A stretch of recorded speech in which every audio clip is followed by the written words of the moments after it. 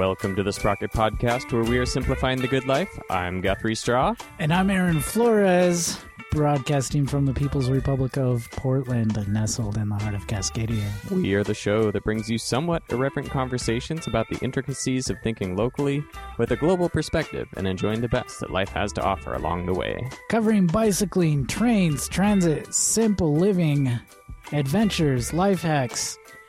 I'm just going off the cuff here because I don't have my show notes. I think we cover all of those. I think I got it. Sometimes we even cover more than that. Hashtag nailed it. Yeah. And today, Type 2 fun. We've got Seth Dubois here in the studio. Hey, Seth, hello. Yes. Thank you so much for joining. Thanks for having me. Yeah. And we'll be moving into our hardcore interview section part of the show a little bit later. But as we get started there, why don't you tell us your favorite thing that you did this week? Favorite thing I did this week? I start with the softball questions, and then we'll move into the hard ones. Yeah, I'd have to say Hood to Coast. Hood to Coast. This past weekend. Yeah, and we are excited to talk about that as well, because you are still in the recovery phases, as it seems. Yes, that's for sure. Nice. Yeah, I've not run that one. I think I ran like one leg or something like that way back in time, but it was one of those like favor for a friend who got hurt the morning of, and you're just like, sure, I'll go do that. But I don't think it really counts as participating. So, well, you were still there. Yeah, that's thoughtful of you. So it goes. But yeah, Hood to Coast, been a long time. It's a great ride or a great run, I should say. Yeah, we'll get into that as well. And before we do so, let's catch up with your week. Aaron here has had a very busy day. I had a week within a day, I think. Yeah? I've lived an entire week in one day. Nice. If I could master that, just think about how much free time you'd have. Oh, yeah. Or the opposite of, maybe. You know, it's something I thought of. I've been wanting to talk about, like, ever since it happened 15 minutes ago. Maybe more like 20 minutes ago. Was some road magic. I was able to like pass on some road magic to somebody. Okay. I encountered a guy who's like all geared up. He's got like front panniers, rear back panniers, and like just totally loaded up. Had his like map case on top of his handlebar bag. He was ready. And yeah, I was like rushing to get here so I could be here on time, and was like, "Hey, where you going?" Or no, I said, "Where you from?" And he's like, "Seattle." And I was like, "Where are you going?" And then I heard, because I was already like gone. But it occurred to me, like, I've got an extra Lara bar in my handlebar bag, and I've got these Sprocket stickers. Ooh. Oh, there you go. I see where this is going. So, like, I'm going slow, but he's loaded down, and I'm not. And so my version of slow is not necessarily like his version of, or whatever his pace is. So I ended up just stopping at a corner, which in retrospect kind of maybe looks a little creepy. No, I don't think it is. I've definitely had people do that before. Okay. Well, I mean, so I guess I should say it probably depends on the context. Right. But that being said, the interaction you've described, I don't think sounds necessarily up that alley. Okay. Yeah, so I was able to pass on the Lara bar to him. Nice.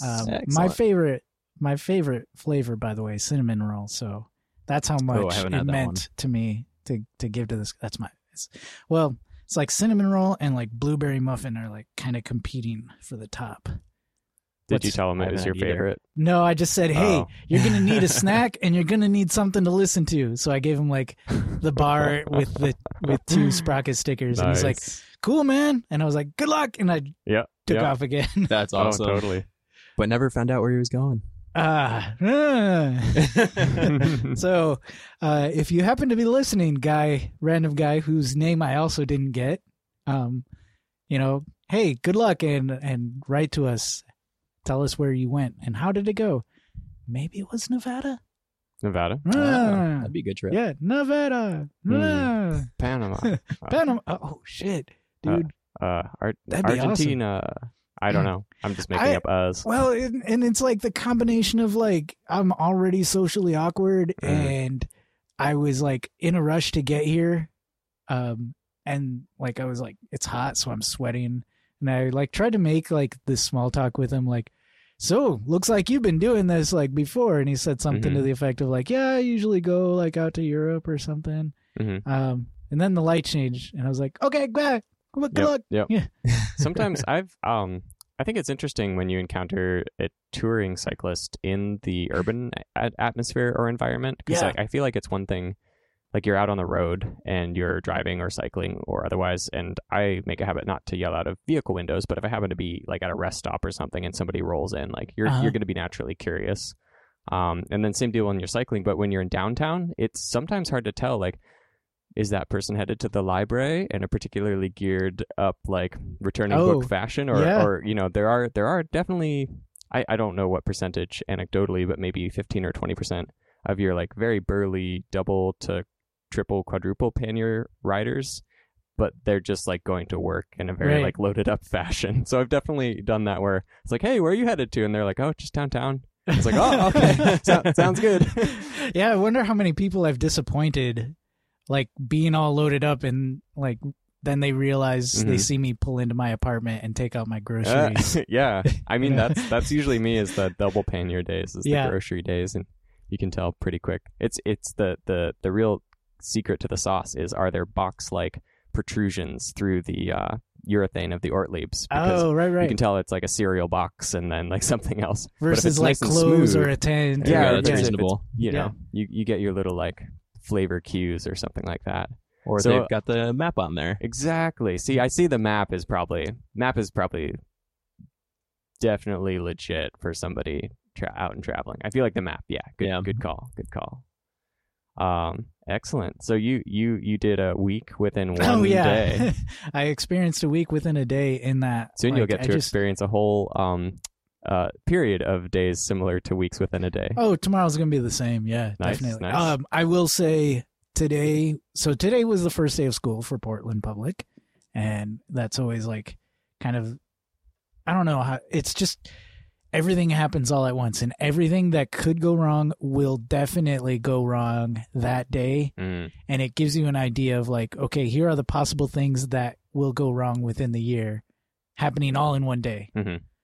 Just the microcosm of itself.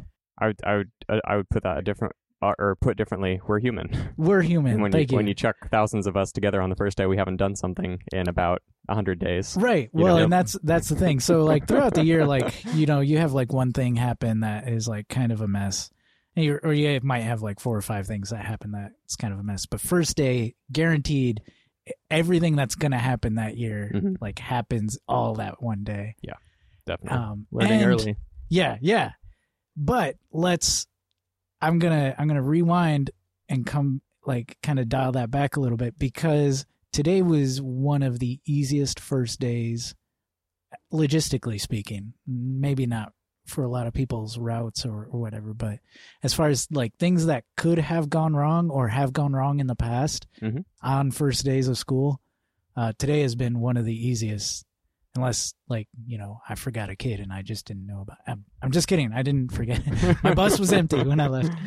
I hope the Willy Week isn't like listening. Like, right. Bus driver admits to leaving children on the bus. No. This is entertainment. See, I was talking over it, so they can't sound it without my voice. Yep, exactly. Let's cross talk it up. So you had a good day.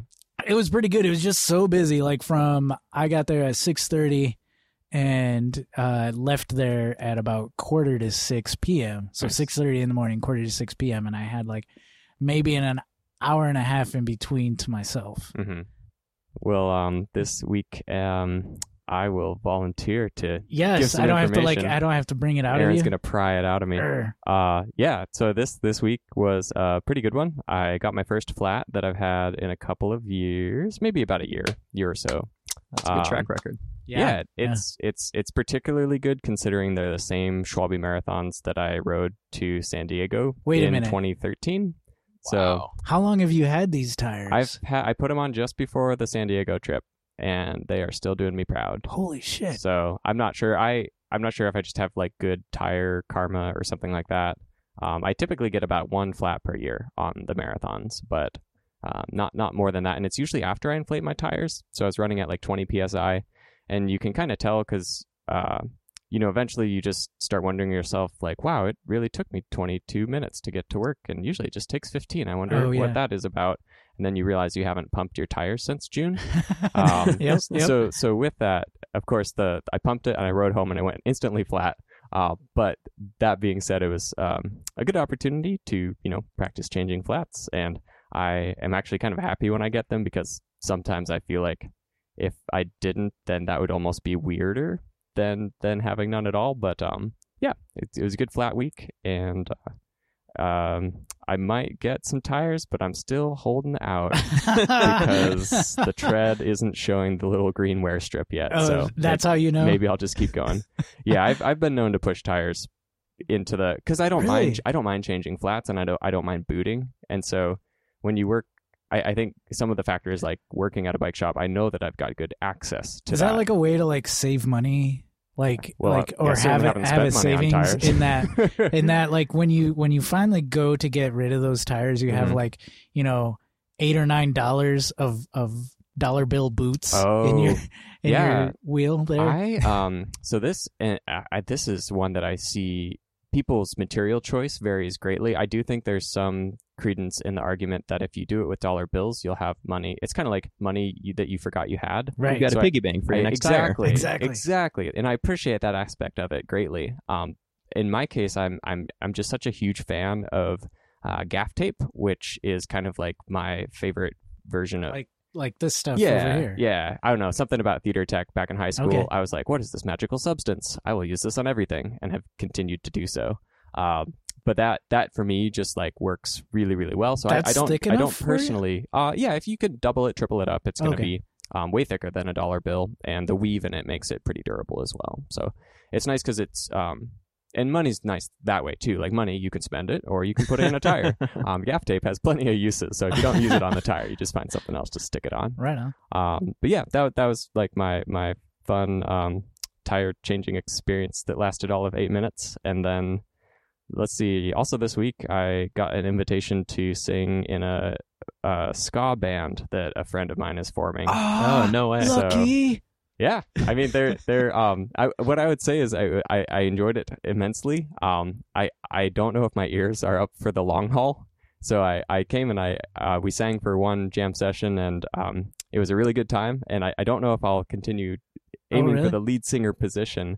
That being said, it was very enjoyable. Did you yell "pick up the change"? I didn't yell "pick up the change." Okay. Is that a thing? Did you do the toasting? The toasting. See, you should come sing for the ska band.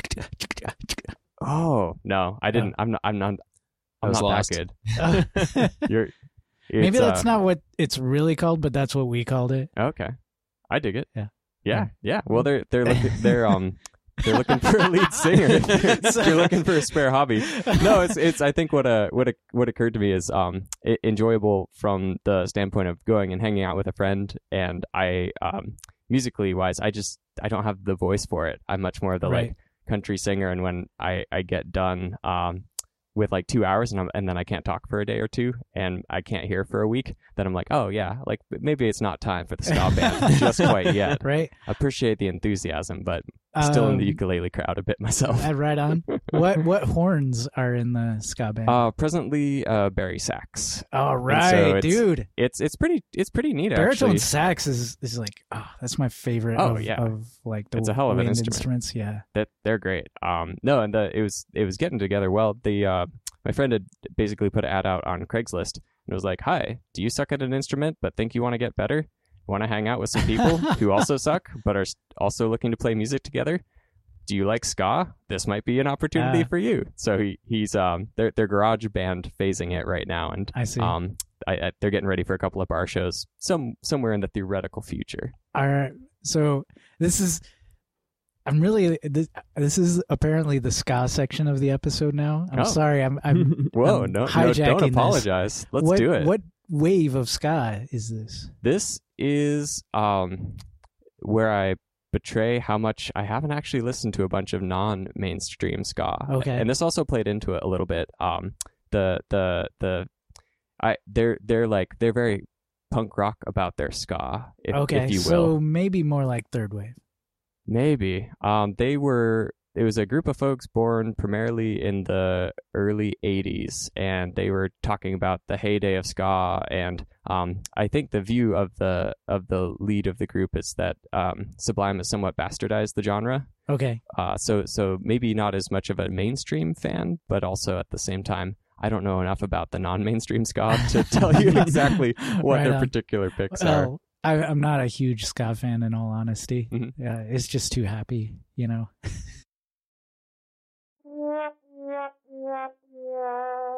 Yeah, give me some melancholy. Yeah, Any day of the week.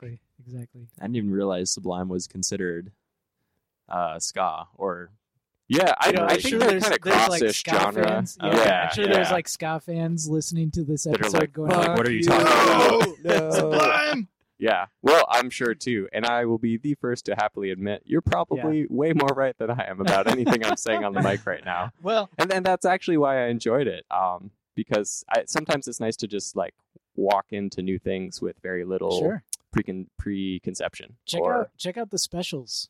Okay. Yeah. Yeah. They were amazing. I'm That's writing it down right second now. wave ska. The specials. So tell us about. best wave. I'm curious. What are the three waves of ska? First wave sounds more like dub reggae. Okay. And no one likes first wave ska. It was like version 1. They're like, yeah, we should have made that, and then you put it on the It's shelf just and go like- to version 2. Yeah, it's just like really, really slowed down. Okay. And like second wave like was more. I feel like I've of definitely heard the- some of first the wave. rock and roll.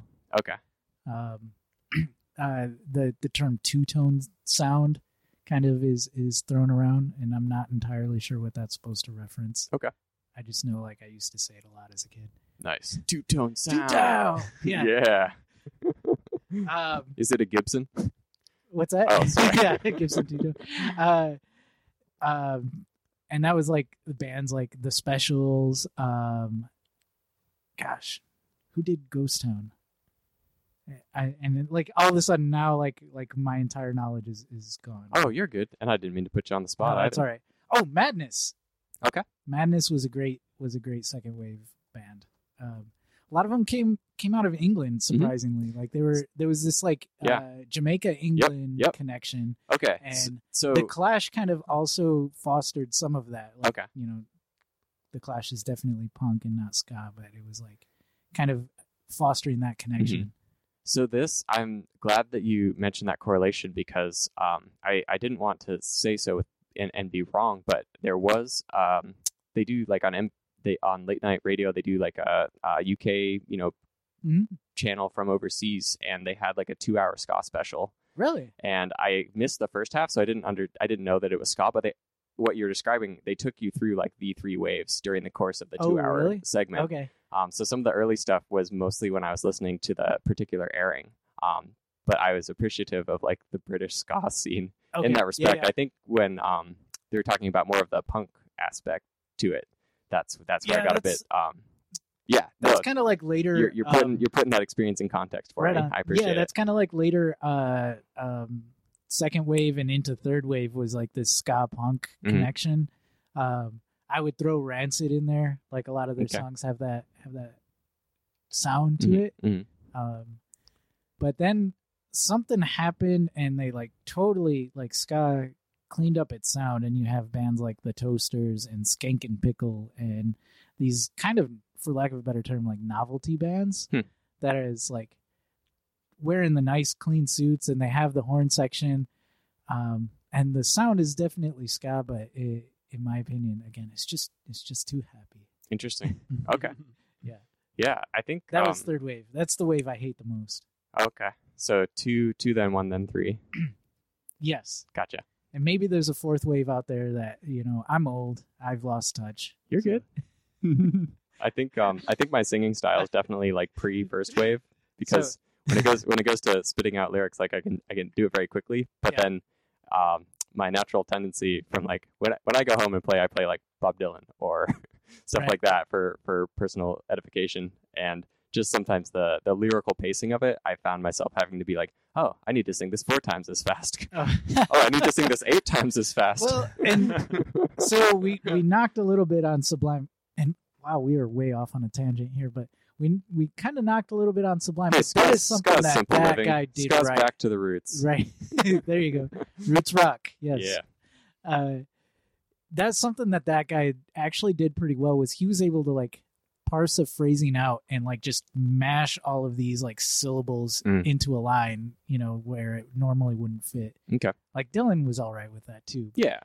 To a degree, for sure. Yeah. Anyway, you know where I bet you probably could listen to some ska, but only if they were playing it. I have heard some doom metal over there before. Yes.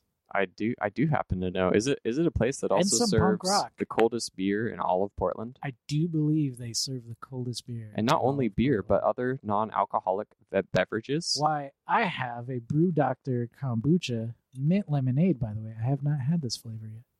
Or wait, I think I have. It's a fun one. I'm a fan of that one. I'm enjoying a What the Fluff from Bearlick Brewing Company. I've got a Citrus Enigma Hazy IPA by Matchless, from Matchless. Nice. And where did we get these items? Well, we happen to get them from our most generous sponsors, the Beermongers. On Southeast Division and 12th? Yeah. And did you know that the Beermongers this week, and if you're listening to this somewhat in the realm of the end of August in 2018, you too can go partake.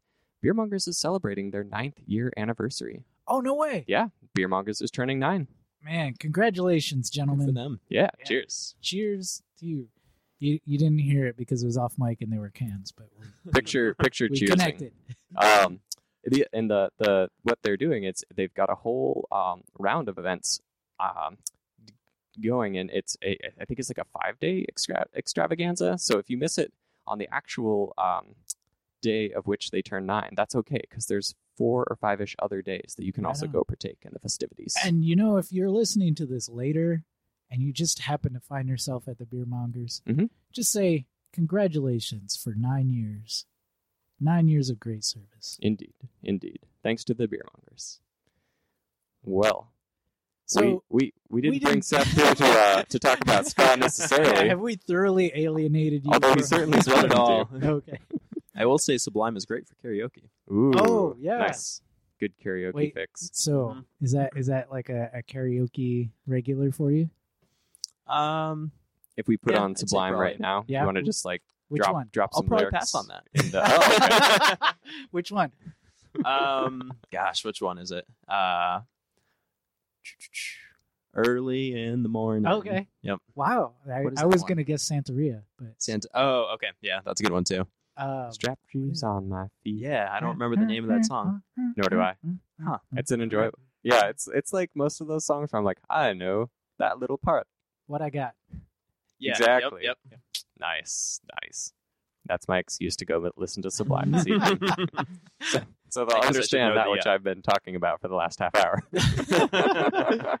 Well, Seth, we brought you here to talk about ska a little bit, but more so to talk about your recent experience touching just a tiny bit on the Swift Summit, but more prominently the Steens Mazama. Yeah. And tell us a little bit about your relationship to the Steens Mazama and what you've been up to most lately. Oh, goodness. Relationship to the Steens Mazama. So I guess I found out about it last year, mainly from DBR. Okay. And for our listeners, what is the Steens Mazama? The Steens Mazama. DBR? No, I'm just kidding. We all know who he is. Steens Mazama is a 1,000-mile race. Takes place in Oregon. Starts at the Tillicum Bridge, ends at the Tillicum Bridge, and just traverses a large portion of Oregon. Hits Steens Mountain in eastern Oregon, near French Glen, and then heads to Lakeview, and then west to Crater Lake. Then back to the valley and up to Portland. I didn't explain that very well, but no, you're that's good. The general. I was actually mentally with you the entire part of that journey. I just did that whole route in my head. Like I don't ever have to do the Steens Mazama now. Like, there you go. You're all that was set. such a great explanation. Like I feel like I lived it. And did you participate this last year? I did. Okay. Yes, yep. Was it your first year with the race? Mm-hmm. Okay. Yep. Yeah, first year doing it. Had you been dot watching before, or was it just sort of something like you kind of had your eye on and was like? Unfortunately, I didn't dot watch last year because I didn't really know about it at the point when it was going on, because I found out about it from DBR during Swift Summit, which took place early August, and the Steens Mazama takes place early July. Okay. Yeah. So I found out about it from DBR. I just finished doing the Swift Summit 200-mile race last year, and he was like, "Hey, if you enjoyed this, then maybe you should take a look at Steens Mazama." Right. Yeah. And if you enjoyed 200 miles of Right. punishment, try 1,000 miles of punishment. yeah, it was an experience. It's more than twice the fun. But prior to that, I'd been interested in ultras like Transamerica, because I just not recently, but that year I'd watched Inspired to Ride. Oh, such a great film. Oh yeah, so that fascinated me. And then DBR just kind of planting that seed, saying, "Hey, there's a 1,000-mile race that takes place in Oregon." I was like, "All right, this seems reasonable. Give that a shot." I wonder how many like ultra racers, and I always put race in quotes because like I don't think anyone really is like out there to like in it to win it. Well, there's a few. Never mind. Because I as soon as I said that, I thought of a few. But it's more or less like this pushing yourself. Yeah. Kind of like finding out where your boundaries are. But I wonder how many people have watched this movie and was like, yeah, I want to do this. Yeah. Like the what is it, Wild Effect with Cheryl Strayed and hiking the PCT or such. Oh yeah, the PCT like just when when the book and the movie came out, I can't remember what the number jump was, but it was a large amount of people decided, yes, I want to do that all of a sudden. Wow. So I wonder if whenever there's a large cultural exposure to the general public, it seems like that definitely gives a nice boost to the numbers for it. Right. Yeah, definitely. It's familiar with if you ever heard of the book Born to Run. Yeah. So same thing with barefoot running. How many people got plantar fasciitis from that? A large number. The Vibram, like what do they call it? The Vibram 5 Fingers, whatever. Yeah. That was sort of inspired by that book, right? I would imagine so. I don't remember what the timeline was. Oh, that's the way. Yeah. I was working in the running industry around the time Oh, that book you came were? out. So Okay. I just noticed like the large or the increased frequency of people coming in mentioning that they wanted new shoes because their feet hurt from running barefoot. Yeah. Oh, really? So interesting. I'm going to tell an embarrassing story about one of my brothers so Inspired to Ride kind of centers around this tribe of indigenous Mexicans who, run barefoot, and like this guy sees this and like, oh, this is what we're meant to do. And like, we're meant to run barefoot. We're made to run. We're born to run. Ooh, I see what they did there. Right. That's where it came from. And so one of my brothers who is a runner and has done a couple marathons and triathlons decides like he's kind of going to do this same thing where like he's going to start going minimalist, and he was running barefoot and it was fine. But then he also lives in a climate that, has a winter. And so he started running inside barefoot on a treadmill. And funny thing about treadmills in this constant spinning motion is it gets really warm, and you don't notice it when you're wearing shoes. But you notice it a lot when you're barefoot. Yeah, the treadmill itself gets really hot. And so he's in pain, but he's like, nah, I can do this. These are my people. These are my people. Oh my gosh. This is supposed to be good for me. Yeah. He ended up with like 2nd-degree burns on the Oh, soles of his oh, feet. no. Yeah, they like blistered up and everything. Wow. I've never heard of that. You know which one you are. Should I love be you very much. Caveat: born to run on mildly temperatured. Well, if you're maybe actually been doing this like this all your life, perhaps it'll work. Yeah. Yeah, turf or soft surfaces, that's fine. Yeah. We're not meant for like asphalt. Right. Yeah, we weren't treadmills. necessarily like born Yeah. for treadmills or Well, for asphalt. Anyway. Oh, you're good. You're good. I was gonna just add by saying that the natural running aspect of the sport has been, I feel like, hampered by the amount of asphalt also present within the places where most people partake in said sport. Oh yeah. Because if you were trail running, for example, just the variation that you get between surfaces and resistance to the ground that is a totally different experience than just pounding asphalt. Oh yeah.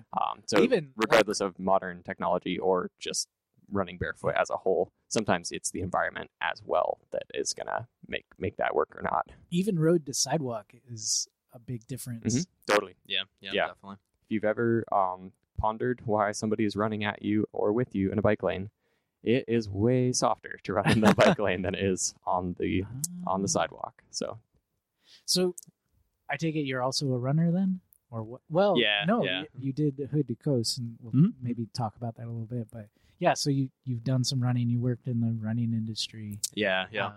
Yeah, it's kind of what actually led me into cycling because No kidding. Yeah. Most of the time, originally my sport was running. I grew up running, competed through college, and I was Track and field, cross country. Or? yeah, both of them. Oh, okay. Mostly longer distance, like 5K, 10K. Yeah, Yeah. you're speaking my language. Oh yeah. Yeah. Excellent. Yeah, I'm not fast. I can't Oh, run quick. You don't need to I'll be just run fast. You just far. need to enjoy it. Oh, I was more into the 100 Nice. Yeah. meter. 100 meter. Just I was way too Yeah, slow for the sprint. 100 meter. had to get it done with. Anyway, so That's reasonable. you did like endurance running, Yeah. and that led you to cycling. How? Mainly because I'm pretty injury prone, especially my Achilles. Oh, okay. Yeah. So that was definitely a recurring issue. So whenever I had my Achilles flare up, I would either hit the pool and just do like aqua jogging, which is terrible, or at least so you just jump in the pool and yeah, It's you like got running in place in the pool, or yeah, yep, exactly. Huh. So you're kind of treading water, but in a running motion. Wow. Yeah, it's no fun. Okay. So my go-to is typically cycling instead. Nice. Just as cross-training option, try to keep my fitness and not aggravate the Achilles, which fortunately cycling didn't do as much. So that's kind of what got me into it. I just started cycling as cross-training, and then I realized I enjoyed it. So after moving out to Portland, and then becoming more involved with the bike scene, that's what kind of moved me into the cycling a little bit more. Yeah. Nice. We're too polite here. Oh, yes, we are. So when you first started getting into cycling, was it that you were experiencing it for the first time at that point, or had you had previous experience like learning to ride a bike and like had a bike as a kid? Okay. Yeah, I'd always biked around a little bit. Yeah, it was just kind of, just as the typical transportation or like hanging out with your friends. And I did a little BMX when I was younger, but definitely no good. Any jump I hit, I'd end up, landing on my chest or something. Oh, okay. Nice. That Yeah, was, yeah. I don't know. That was maybe some of the more fun jumps I've ever done. Mhm. Were the Right. ones where like I still have scars from. Yep. And then I was going down this hill, and then there was all this gravel. Yeah, it's pretty hard. Gravel's fun. I think everybody, I'd be tempted to say everybody who has had cycling as a younger portion of their life has like a gravel story or two. Oh yeah. Like I feel like it's just part of the way it goes somehow. I remember when we first got into BMXing, we only had a couple of BMX bikes in the neighborhood, but then there was a kid with a 5-speed, and we found out that you could go off the jumps way faster with the 5-speed than with the BMX bikes. Yeah. And it led to much fun and misery, and it was glorious. So with the cycling that you're getting into with the bike community here in Portland, and just going on the Swift Summit there, was that the first one of that iteration or that type that you'd done before, or had you done anything previous to your time in Portland? Yeah, last year was the first time I did essentially a race, like a cycling race. Okay. Yeah, so that was the first one. I had done a couple organized centuries, like Reach the Beach, Harvest Century, just like local ones. Not necessarily races. Right. Yeah. Not competing. But I'd always coming from my running background competing.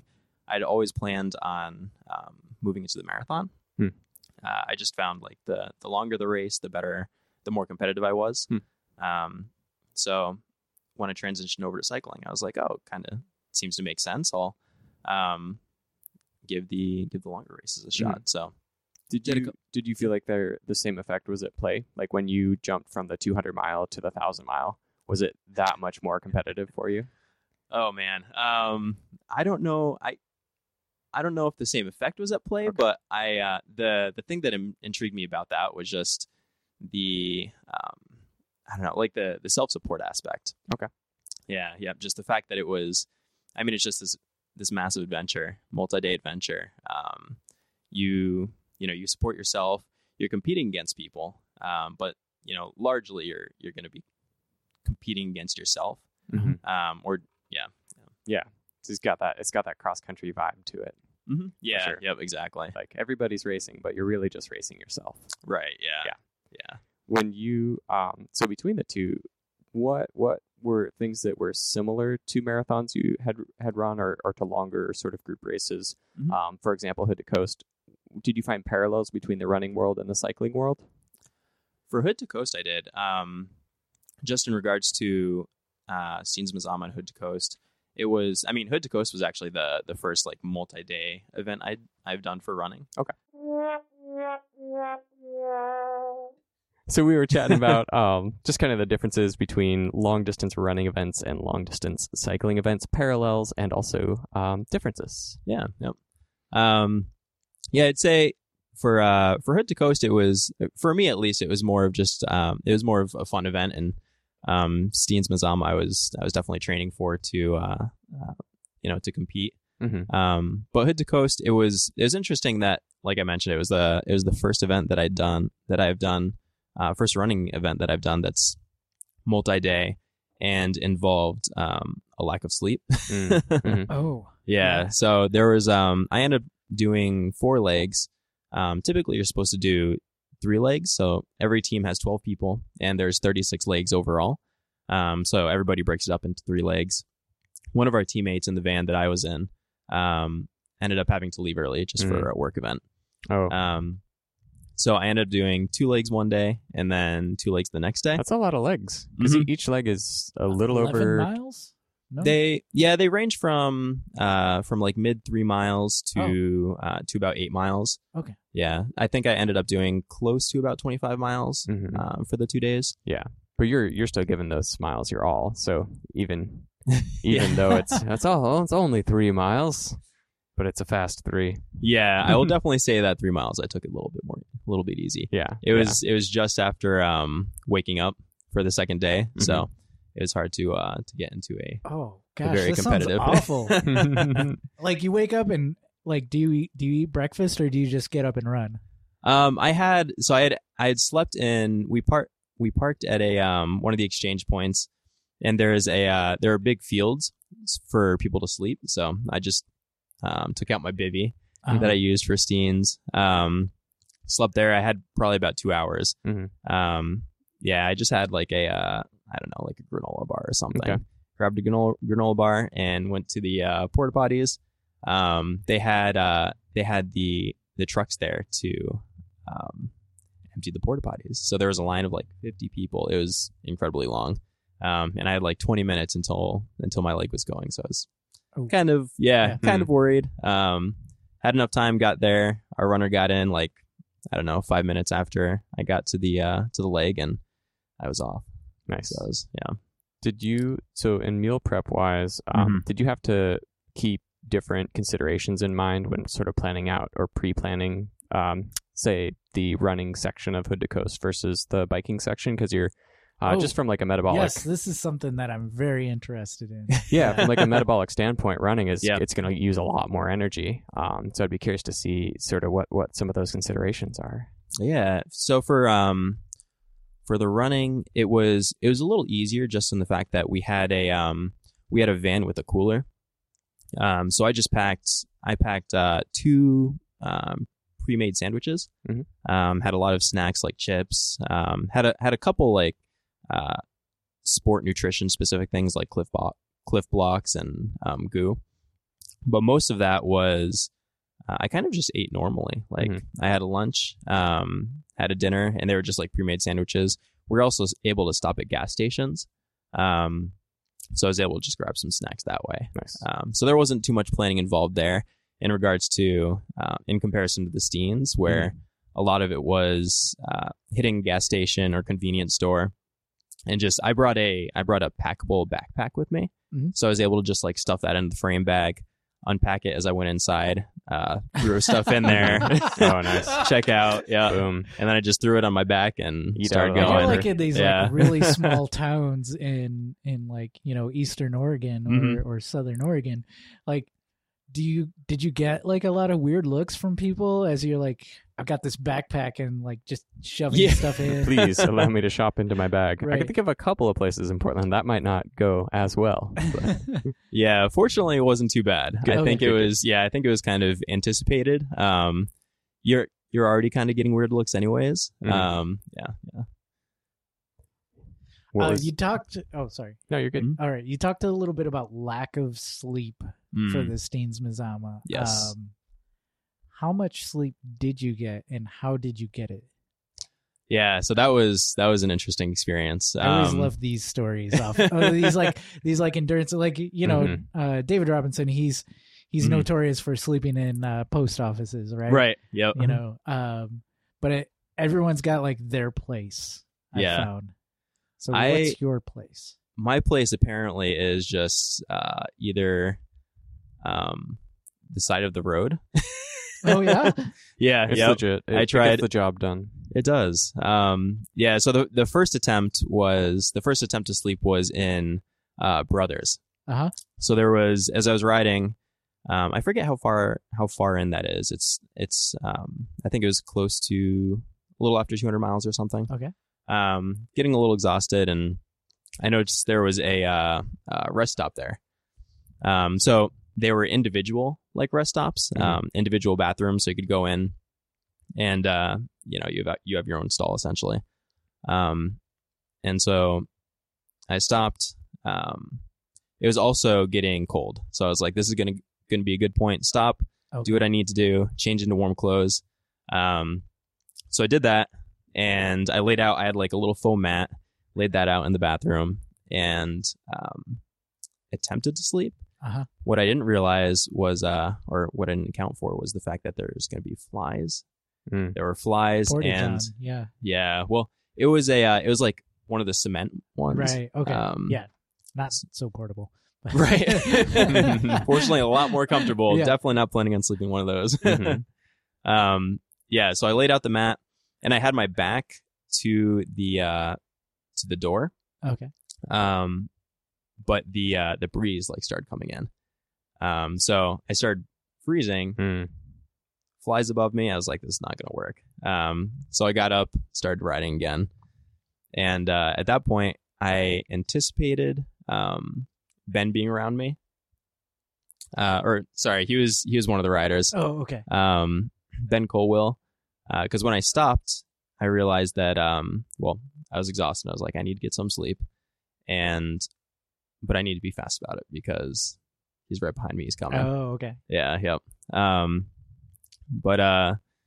Yeah. Sorry. So we're going on the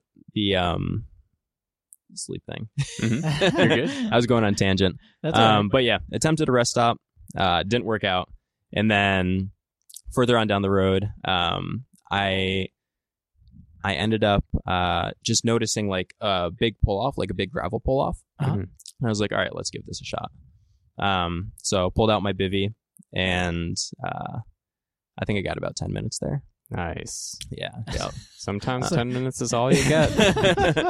Sometimes just how it goes. I know. Yeah, that was the goal. Just like power naps. And I knew there were strong riders either behind me or in front of me. I couldn't tell what was going on because there's track leaders, the website. Right. So you can track. I was going to say, are you able to dot watch while you're participating, or is that like verboten? No, I mean, I think it's fine. Okay. As long as you have service, which I only did like half the time. Okay. So I was trying to see where everybody was. I wasn't able to. Yeah. So that sleep, my goal was to try to power nap. Okay. And push on as long as possible. Just based on what Craig Pauly did last year, because I think he was like 50 hours or something. He made it to Crater Lake before he slept. Yeah. Oh, God. Yikes. Yeah, that's wild. That's some commitment. I know. I couldn't do that. Mhm. Yeah, so I got the 10 minutes, and the first big rest was just after the Heart Antelope Refuge. Okay. Yep. So I think that was about 490 miles in, and I got, I don't know, about an hour and a half to 2 hours. That's your big rest. That was the first big rest. Oh, okay. Yeah. And it was mainly just because like I knew what happened last year. And Ben ended up passing me. Wait, what happened last year? Just Craig's first. first. Oh, yeah, just Craig. First being big push. Craig. Yeah, Mhm. Yeah, exactly. So I was like, all right, something similar might happen this year. Okay. I've got to, got to give it a shot. Right. But yeah, Ben Colwell ended up passing me on the washboard section in Heart Antelope Refuge. Mhm. Really? Mm-hmm. Yeah. So that was, So that was an experience. I was falling asleep, going over the washboard, which is like the worst washboard I've Mhm. ever That's ever the And ridden. thing if you're that falling everybody asleep on talks about. washboards, you're I know. probably pretty tired. Yeah. That's It's not like a lull to sleep sensation. no, not at all. Yeah. So at that point I was like, I need to get some sleep. Mhm. So ended up just pulling out my bivvy again in Big Field. Mhm. And at that point, I was trying to do the power nap thing, 15, 30 minutes. And I ended up waking up like 3 or 4 times. Woke up, tried riding, and I started like swerving a little bit. I was like, yeah. okay, this is No not good. good. I'm Yeah. way too Yeah. tired. Went back to sleep and did that a couple more times before I ended up getting like hour and a half, 2 hours of sleep, but breaking it up periodically. Yeah. Not ideal. Hmm. So I've learned. Yeah. Was there a point? So in these ultra long type experiences, Mhm. you know, everybody starts off on the same foot, but certainly doesn't necessarily end that way.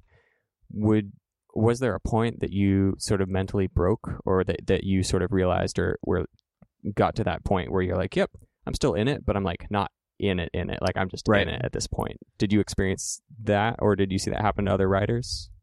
For me, yeah, that was definitely a tough part because I mean, 'Cause originally it's not my just goal, physical strength, it's also the mental Yeah. fortitude to actually get through it as yeah, well. definitely, mental fortitude and just getting used to the fatigue, the sleep deprivation, and the small like muscular issues that you deal with. So that I'd say that point was once I woke up, I knew Ben was a ways ahead after Antelope Refuge, because if I had slept an hour and a half, 2 hours, and he was still going, he's got a good distance on me. Yeah. So I was at that point I was pushing, and I was like, let's see if I can get 200 miles. Well, hit the first stop, and then from there I loaded up my portable backpack. Oh yeah. Yep. And I was like, let's see if I can make 200 miles with everything I've got. I figured the less stopping, the more time I have to potentially try to catch Ben. Right.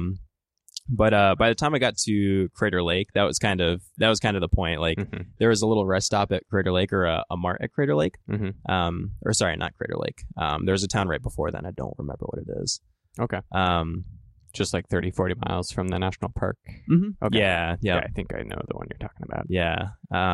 And I stopped in there, and for some reason I was craving a cucumber and tomato. Really? Yeah. You had that specific of a craving? Yeah. Huh. It's I don't know. For some reason, cucumbers definitely, like, ever since the Swift Summit last year, there was a section that was I ended up running out of water, super dry, and I went by a farm stand, and they had cucumbers out for sale. Ooh. There it is. And Yeah. and that was it. Like after that, I'm just like, cucumbers. That's, It's a lifesaver. I don't know. I've got a craving for cucumbers It's somehow. water that you can eat. Yeah. Yep. So yeah. Did the market deliver? What was that? Did the convenience store deliver on your quest for cucumbers outside They of did. Crater Lake? Yep. Okay. I got a cucucber. I actually strapped it to my saddlebag, so I had it for later. Right on. Yeah, I was eating the tomato in the market, strapped the cucumber to my saddlebag, and the guy who was checking me out, he was like, "Oh, so you're a part of that race?" And I was like, Oh, others yeah, have I gone am. by. Yep. And I was like, so he's like, so yeah, the guy who just stopped in before you, he was in a rush. He was like, I think it was about 2 hours ago. And I was like, Oh, yeah. so that started. I was like, oh man, 2 hours, that's a ways. Yeah. Because 15 minutes, you're like, all right, gotta go. Right. Yeah, exactly. Yeah, there's still a chance you could catch him then. Yeah.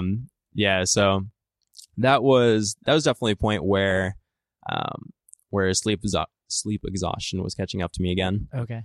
And going to Crater Lake from that town is, at least for me, it was really boring. They're just getting to Crater Lake is just long stretches. You're talking about that straight Straight away. Yeah. Yeah.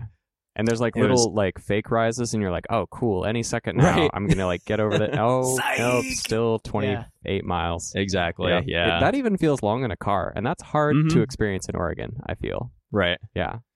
Yeah. Just going straight, and then at the same time there were the forest fires that had started up. So the base of Crater Lake, or at least when I was able to see it, it was really smoky. Right. So I was I'd never been to Crater Lake before.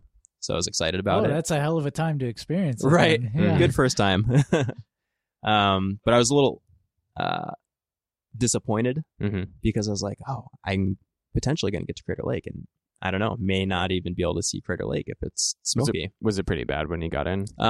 It was, fortunately, when I got to Crater Lake after climbing, it was beautiful. Okay. Yeah, no smoke at all.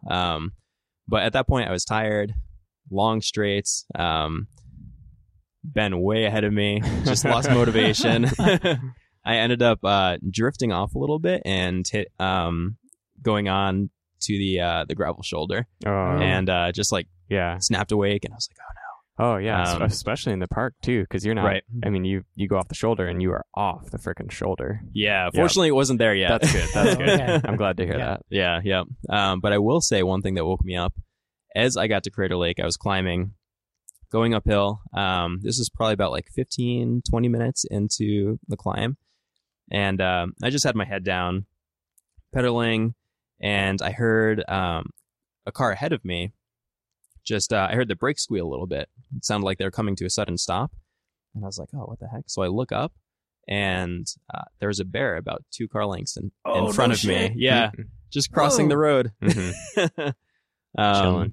Yeah. So that was definitely first time I've ever seen a bear. I was gonna say, is that the closest you've ever been to? Oh yeah, Wow. without a doubt. Yeah.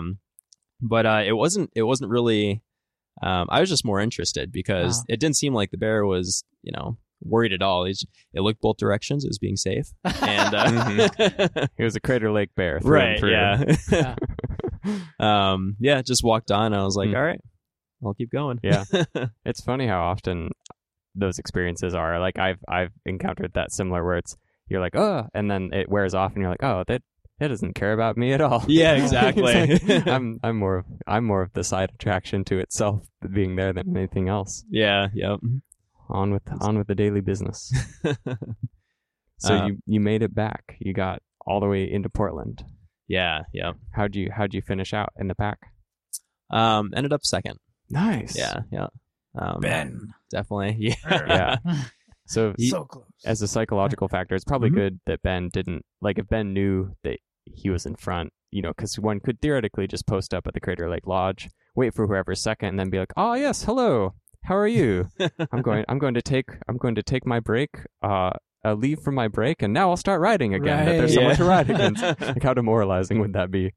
I'm guessing Ben didn't do that, but Nope, fortunately not. He ended up getting, I think he said 2 or 2.5 hours of sleep. Wow. For the whole thing. That's crazy. So the secret is Wow. not necessarily to ride fast. It is to just not sleep and continue to ride. Just don't stop and don't sleep, I guess. Yeah, Wow. fair enough. So looking back on that experience, excuse me. One, would you do it again or something similar, like an ultra? Yeah. Like that. Yeah. Yeah, I'm definitely. After Steen's Mazama, or after Steen's, I was like, I would never want to ride up this again. But my whole idea for it was after watching Inspired to Ride, I was like, I want to try something ultra endurance oriented. I think I'd be good at it. But there's no way to tell until you actually give it a shot. And yeah, I loved it. It was, I miss the freedom of, you're waking up, you're getting on the bike. All you have to worry about is getting food, getting water, and continue riding. Mm-hmm. So I'm definitely interested in. It like narrows down your priorities. Mm-hmm. Yeah. So I'm definitely interested in potentially doing Transamerica at some point. Okay. I've mentioned to a couple people that I want to next year. But of course the financial aspect is huge. I think I've heard that's a big race. Yeah, definitely. Yeah. And I've heard it's like $1 a mile for these ultra endurance races. That makes sense. Yeah. Especially like mechanics, looking places on to sleep. That sounds like it could be a pretty conservative estimate. Mm-hmm. So you kind of already answered the follow-up question I had, and that is like, why? What drives you to do these like ultra endurance things? Yeah. Like, we kind of jokingly call it type 2 fun, where like, you're sleep deprived, you're maybe in the moment kind of miserable, but then you come back for it. Like, what drives you to do this? Yeah, it's you did kind of already answer this, but I ask anyways. Yeah, it's I don't know, definitely it fascinates me. You learn a lot about yourself. And when I did a lot of research, but more so I was just intrigued in listening to interviews from people who've done events like this. And the reoccurring theme that I heard is just like everybody should try something like this. Something like this that's going to test you. Whether it's cycling or something that intrigues you or that's your focus, that's going to test you. I just the freedom, and especially the I'd never done something where I had like multi-day like this, where it was a full self-supported adventure. Mm-hmm. Yeah, because you've done a few like one shots, right? Yeah, exactly. And talked about the centuries that you've done before. Mm-hmm. I don't know. I just the adventure, like that. And aside from, I think one of the big things also is just being able to, I like the competition. So that's definitely, definitely a big thing. The competition brought me, the adventure and the community. Right on. Yeah.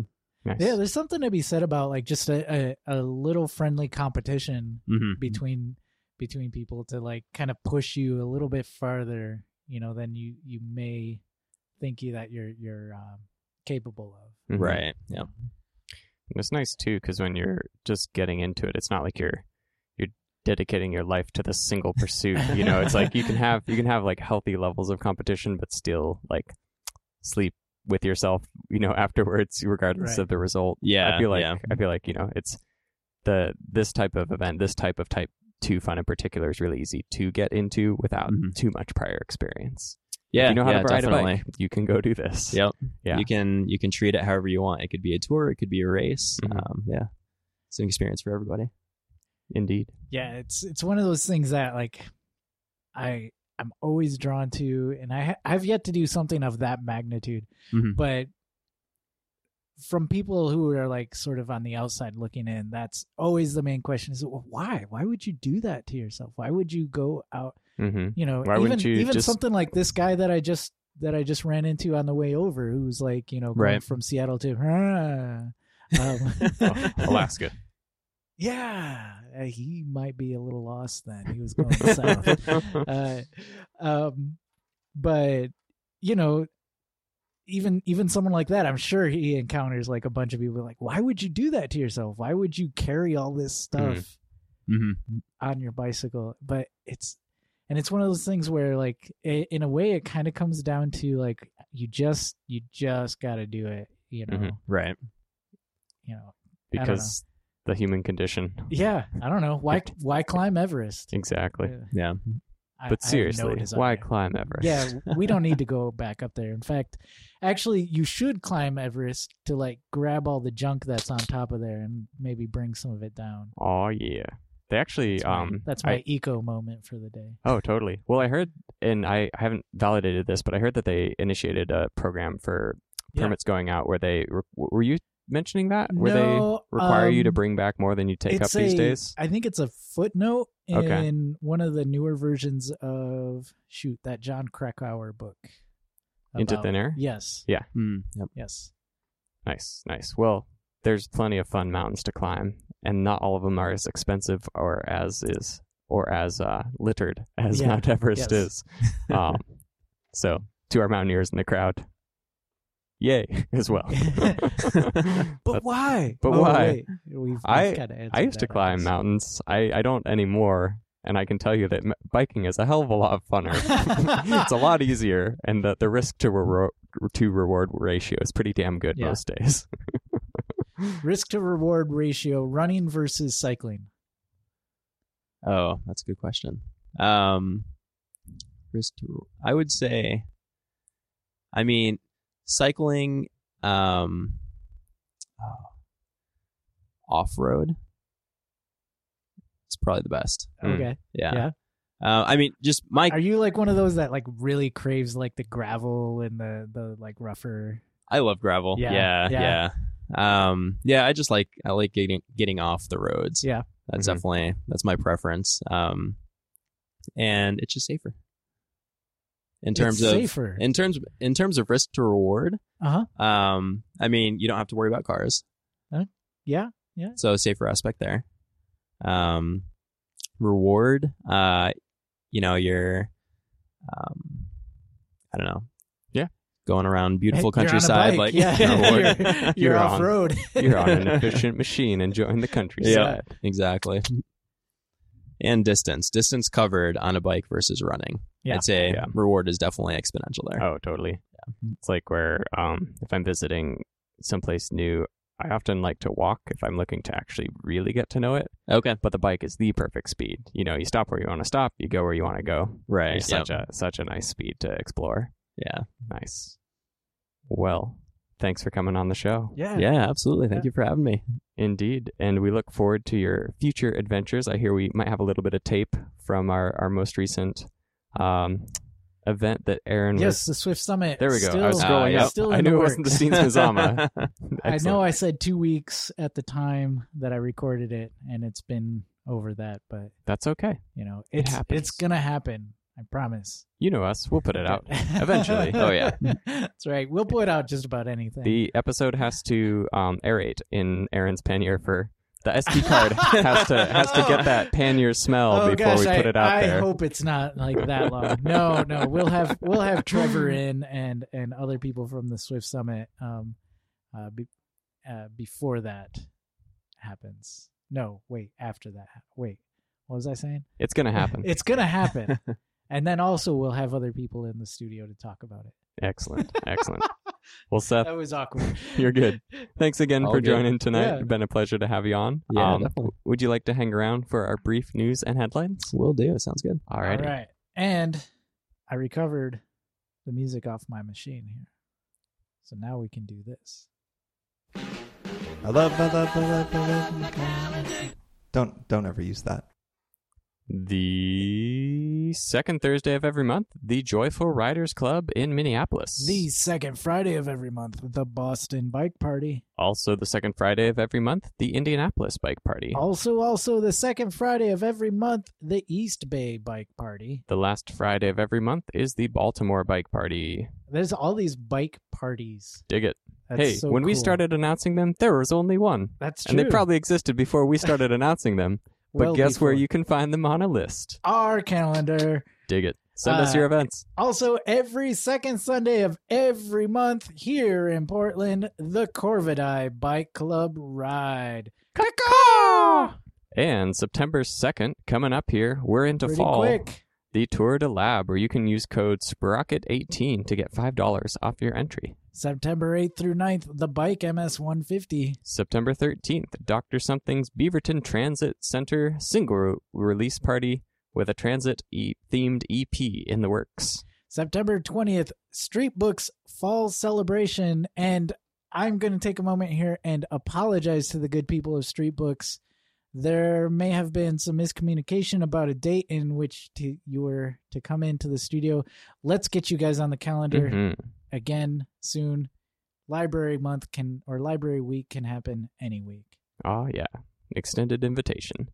September 22nd, the Lowell Kinetic Sculpture Race in Lowell, Massachusetts. September 29th, Wheels on Fire 100 in Tucumcari, New Mexico. November 9th and 10th, the Portland Podcast Festival, which is now accepting submissions. So if you would like us to be there, your vote will probably help make that happen. Yes. Or just keep submitting us. Something like that. Happens. We'll see what happens.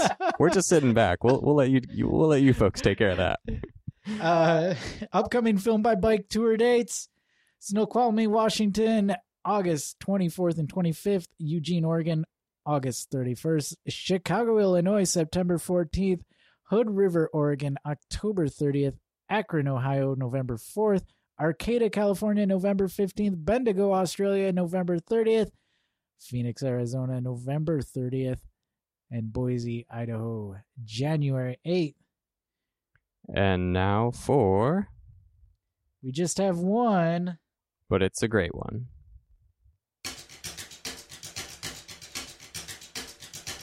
What can compare with the thrill of a brand new bike?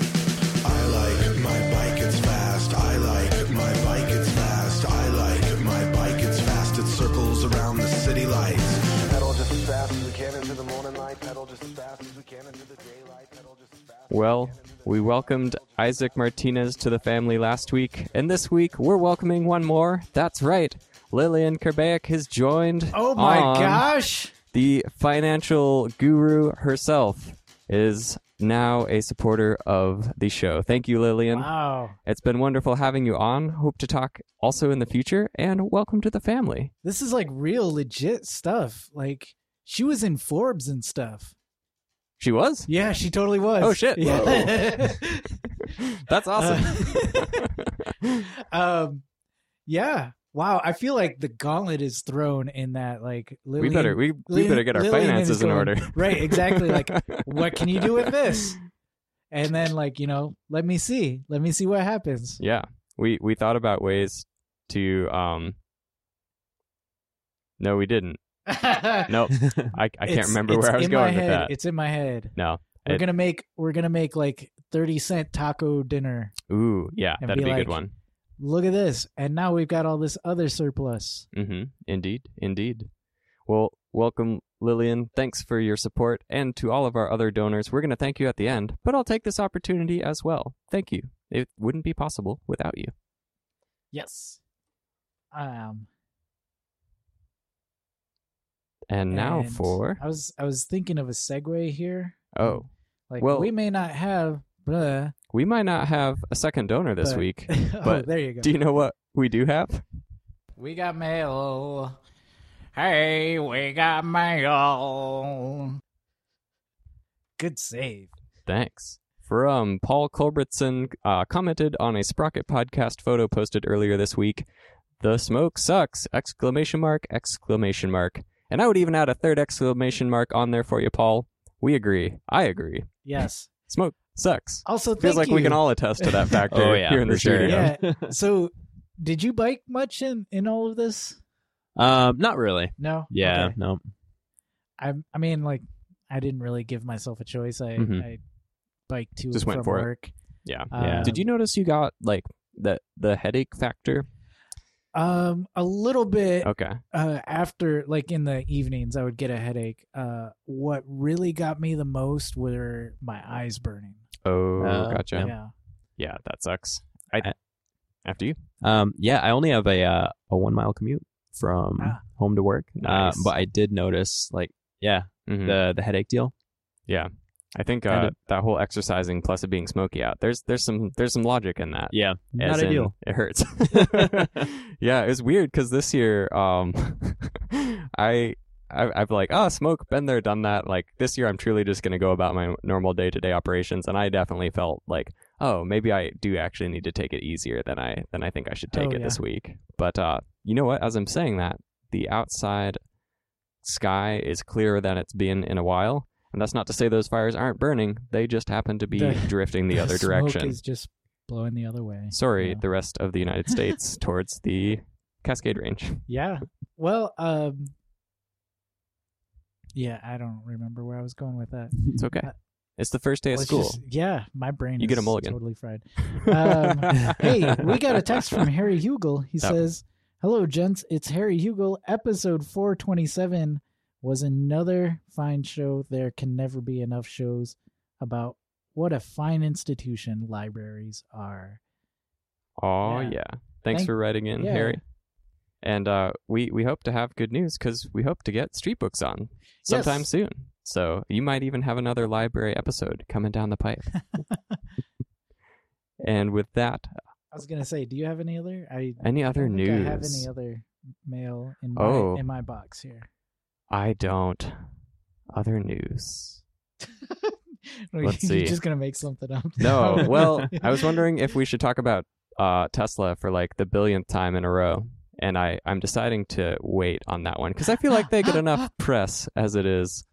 But they did another thing, and things were said, and things happened. I just think it's unfair that my favorite electrician is like the name of this car being bastardized by the corporate overlords, and maybe somehow there is like a familial connection. I don't know. I'm making that I don't know. Musk sounds an awful far way away from Tesla to me. Sure, but it's just just makes me sad that I can't bring myself to like these cars. Just think of this: 100 years from now, like when people say Tesla, kids are going to go, "Oh, you mean that person who invented a car?" Oh man! Oh no! Just think of the possibilities. Well, hopefully it won't come to that. No, that guy played by David Bowie. Oh, fair enough. Any news you'd like to add into the hopper? Anything exciting going on in the transit world this week, Seth? Oh goodness. Well, on the way over here, actually, there was a car in the building that I work at. Was it a they Tesla? drove into the first floor. Holy shit! Yeah, yep. On right around 14th and Overton. Wow. Yeah. Wow. That's the second one this week. There was one. Oh, really? There was one that did some structural damage over on Burnside, like 4 or 5 days ago. Yeah. Yeah. Newsflash: we're still not great at driving. Stay away from buildings. Yes, please, and pedestrians and all other things and users of the road.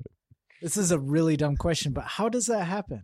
Like, or what was their excuse? That's a good question. See, I have no idea. I wanted to say that.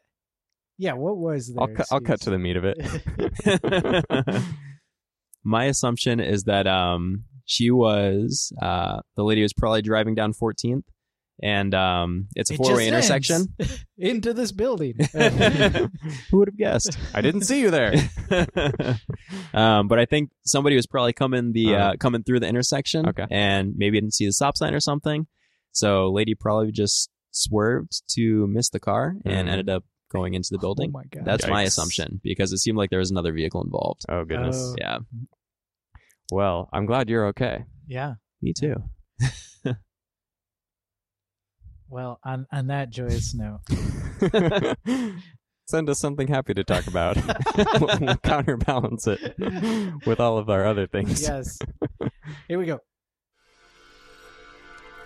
The Sprocket Podcast is produced at Stream PDX Community Audio Studio thanks to generous support of Open Signal. Our website is thesprocketpodcast.com. Email to thesprocketpodcast@gmail.com. Call or text 503-847-9774. Twitter and Instagram at Sprocket Podcast. Thanks to Ryan J. Lane for our theme music. Hertberg for our headline sounder. Marcus Norman for graphic design. And thanks to sustaining donors Logan Smith, Shadowfoot, Katrina Mellumgard, Wayne Norman, Ethan Georgie, Eric Iverson, Cameron Lean, Richard Wazinski, Tim Mooney, Len Kubish, Matt Kelly, Eric Weiss, Todd Parker, Dan Gebhardt, who's a time traveler, Dave Knows, Chris Smith, Caleb Jenkinson, JP Cooley, Peanut Butter Jar Matt, Marco Lowe, Rich Otterstrom, Andrew in Colorado, Drew the Welder, Anna. I'll see you soon. Andre Johnson, King of Division, Richard G. And myself. I made you say your own name. That you did, but I'm okay saying it. Aaron Green, author of We Were Like Sons and founder of The Regranary. Campsite Magnus, David Nathan Bolton. Chris Rawson, Rory in Michigan, Michael Thorney. Jeremy Kitchen, David Belay, Tim Coleman. Harry Hugel, EJ Finneran, Brad Hipwell. Thomas Gato, Keith Hutchinson, Ranger Tom. Joyce Wilson, Ryan Tam, Derek Wagner. Jason Offenberg, Microcosm Publishing, David Moore. Todd Grossbeck, Chris Barron, Chris Barron. Sean Baird, Simon Gregory Braithwaite. Sorry about that. Ryan Morrow, Jimmy Diesel, Dude Luna. I just did 2 lines. That's okay, because next up is Matthew Rooks, Marshall, Isaac Martinez, and our newest donor, Lillian Kerbeck. Thank you so much, and all of our former donors who helped us get this far. Now brush your teeth. And go to bed.